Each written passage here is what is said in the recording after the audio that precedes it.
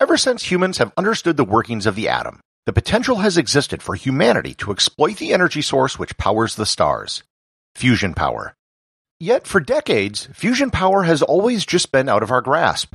Some have said that fusion is the power source of the future and always will be. Learn more about fusion power and why it's so hard and has taken so long on this episode of Everything Everywhere Daily.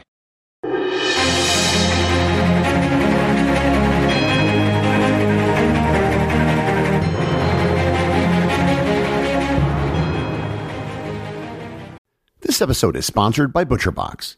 Summer is right around the corner, and that means cookouts. No matter what your preferred food is for a cookout or a barbecue, ButcherBox can help you make it the best. If you want to serve up some hamburgers, ButcherBox has grass-fed ground beef to make the perfect smash burger. Want to cook up some steaks? Well, ButcherBox has that too, with some of the best cuts of steak such as New York strip, ribeye, and filet mignon. Do you like grilled chicken? Well, ButcherBox has some of the best pasture-raised chicken that you will find anywhere.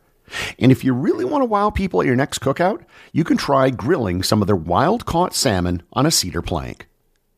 Sign up at butcherbox.com/daily and get a special deal. ButcherBox is offering my listeners a free-for-a-year offer plus an additional $20 off. You can choose salmon, chicken breasts, or steak tips free in every order for a year. Sign up today at butcherbox.com/daily and use code DAILY to choose your free-for-a-year offer, plus get $20 off your first order. This episode is sponsored by Heaven Hill Bottled and Bond Bourbon. I recently had the chance to try Heaven Hill Bottled and Bond, and I can attest to its exceptional aromas with hints of caramel and vanilla intertwining with its oakiness, which provide a well-rounded flavor profile. Taking a sip is akin to experiencing a piece of bourbon history firsthand. Heaven Hill Distillery may be America's most quintessential bourbon distillery. Established in 1935 after the end of Prohibition, the distillery was established by the Shapira family and has remained a family-owned distillery to this day. In 1897, Congress passed the Bottled in Bond Act, which set forth strict rules for any bourbon labeled Bottled in Bond. Heaven Hill Bottled in Bond Bourbon goes beyond the stringent requirements of the law by aging its bourbon for 7 years, not 4. The end result is a gold medal-winning bourbon that truly stands out. Available nationally, look for a bottle at your local store. Heaven Hill Bottled in Bond. Heaven Hill reminds you, think wisely, drink wisely. This episode is sponsored by SCOTTeVEST. I've spoken before about how SCOTTeVEST is great for carrying your electronics, and that's true. However, one of the best uses of SCOTTeVEST gear I found is just being prepared. When you're traveling, you never know what you might encounter. Having some hand sanitizer, some hidden emergency cash, a card with your hotel's address and telephone number, and even a small first aid kit can be smart when you're traveling somewhere that you're not familiar with. Not to mention the oh-so-important need for carrying some extra toilet paper with you, because you just never know. You can easily and discreetly carry all of the things you just might need in your SCOTTeVEST jacket. And I know because I've worn my SCOTTeVEST gear to all 7 continents and over 100 countries. You can get 15% off your next order by going to SCOTTeVEST.com and using coupon code EVERYTHINGEVERYWHERE, all one word at checkout. Once again, that's SCOTTeVEST.com, coupon code EVERYTHINGEVERYWHERE. There are 2 types of nuclear power: fission and fusion. Fission releases energy by splitting apart the nucleus of an atom. If you get the right kind of atoms together, you can create a chain reaction that keeps splitting nuclei and keeps producing energy. It involves using heavy elements which are naturally radioactive. Fission is how all the nuclear reactors on the planet work right now. Fusion is the opposite of fission. Instead of splitting atoms apart, you're fusing them together. This is how stars generate energy. Stars are massive bodies with huge gravitational pulls. The gravitational pull is so great that it creates incredible pressure inside the star, which can fuse atoms together. The reason why it takes so much energy has to do with something called the strong nuclear force. The strong force is one of the fundamental forces of nature. Inside the nucleus of an atom are protons. Protons have a positive electrical charge. Left to themselves, protons will repel other protons with a like charge. The strong force is what binds the nucleus of an atom together. It makes protons that would otherwise want to repulse each other stick together. The strong force only works, however, at very small distances, like really, really small distances. The strong force is the strongest force in nature, but only at distances of less than 1 femtometer, which is 1 quadrillionth of a meter. So that is the fundamental problem with fusion. You need a whole lot of energy to smash atoms together that don't want to be smashed together. Actually, getting atoms to fuse together isn't even the hard part.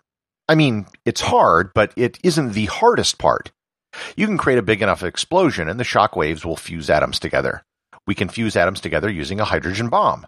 Supernovas also fuse atoms together this way. However, that type of fusion can't really be harnessed for energy.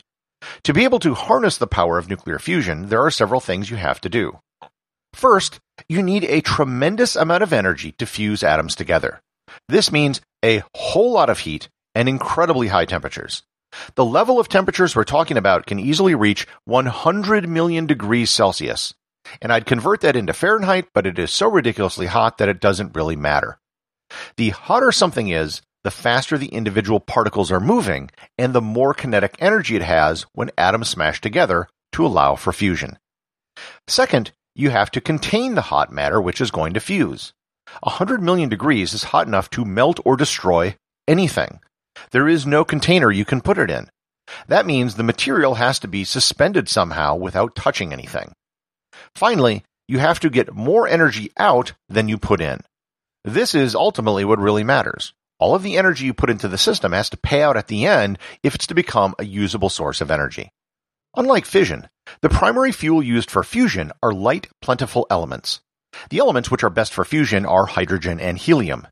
In particular, an isotope of hydrogen called deuterium, which has 1 neutron, and an isotope of helium known as helium-3.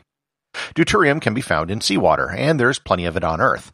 And helium-3 is suspected to be in abundance on the Moon, created by eons of solar wind. The efforts at creating a controlled nuclear fusion began in the 1950s. At the time, physicists didn't think that the problem would be all that hard to solve. After all, they had created fission reactors and hydrogen bombs. Certainly this would just be one more step along that same path.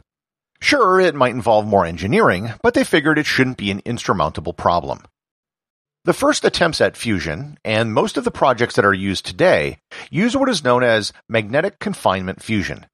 The idea is that because nothing can contain an incredibly hot plasma, it can be suspended via incredibly powerful magnets. All of the magnetic confinement designs are based on a torus. A torus, if you don't know what that is basically the shape of a donut. A torus is a cylinder with the 2 ends turned around and connected.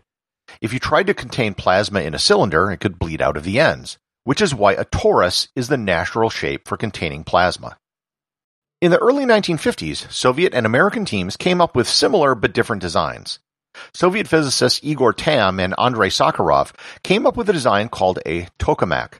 Tokamak is a Russian acronym for Toroidal Chamber with Axial Magnetic Field.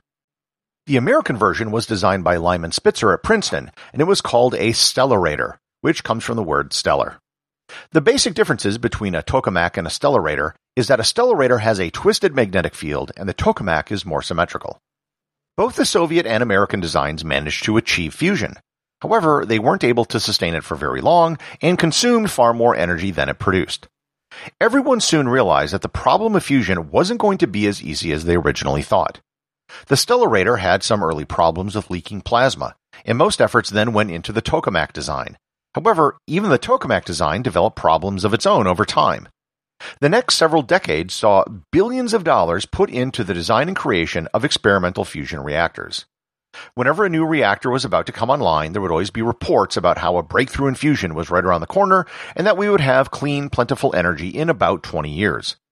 Given the enormous upside to fusion energy, there has been no lack of effort or funding put into fusion. And over time, there have been advances. One new technique which has been tried is called inertial confinement fusion. It involves blasting small pellets of fuel with incredibly powerful lasers. There's been a lot of activity on the fusion front lately, which has been the primary impetus for doing this episode. A group from MIT just announced in September of 2021 that they have created a new, more powerful magnet that can create magnetic fields powerful enough to contain a plasma, but with much less energy. On August 8, 2021, an inertial confinement system at Lawrence Livermore Labs created 1.3 megajoules of energy output. It took 192 laser beams that used 1.9 megajoules of energy, meaning it had a 70% return on energy. And this matches the highest efficiency created by the Joint European Torus in 1997. There are several other very large projects underway right now. The International Thermonuclear Experimental Reactor, or ITER, is being built in southern France. It's a consortium of 35 countries, and it'll be the largest fusion reactor to date. They're hoping to get a 10-fold return on energy by 2030, inputting 50 megawatts and getting 500 megawatts out. Given that no one has ever gotten a 1-for-1 return on energy yet, this remains to be proven. In the UK, the spherical tokamak for electrical production, or STEP, is being built, and they hope to have a working reactor by 2040. Likewise, China is also putting a great deal of effort into a fusion reactor of their own, and there are several private companies working on the problem as well. While fusion energy has been easy in theory, it's proven extremely difficult in practice. Solving all of the problems to make a workable fusion reactor has turned out to be an engineering nightmare. Even if a reactor can be made to work, the cost of creating energy this way may have to come down considerably before it's considered practical. However, if these hurdles can be overcome, and things do keep improving, then fusion could be the ultimate answer to the world's energy problems. An unlimited source of clean energy with no emissions and no waste. The associate producers of Everything Everywhere Daily are Peter Bennett and Thor Thompson. If you'd like to support the show, please join the list of patrons over at patreon.com. And also remember, if you leave a review or send me a question, you too can have it read on the show.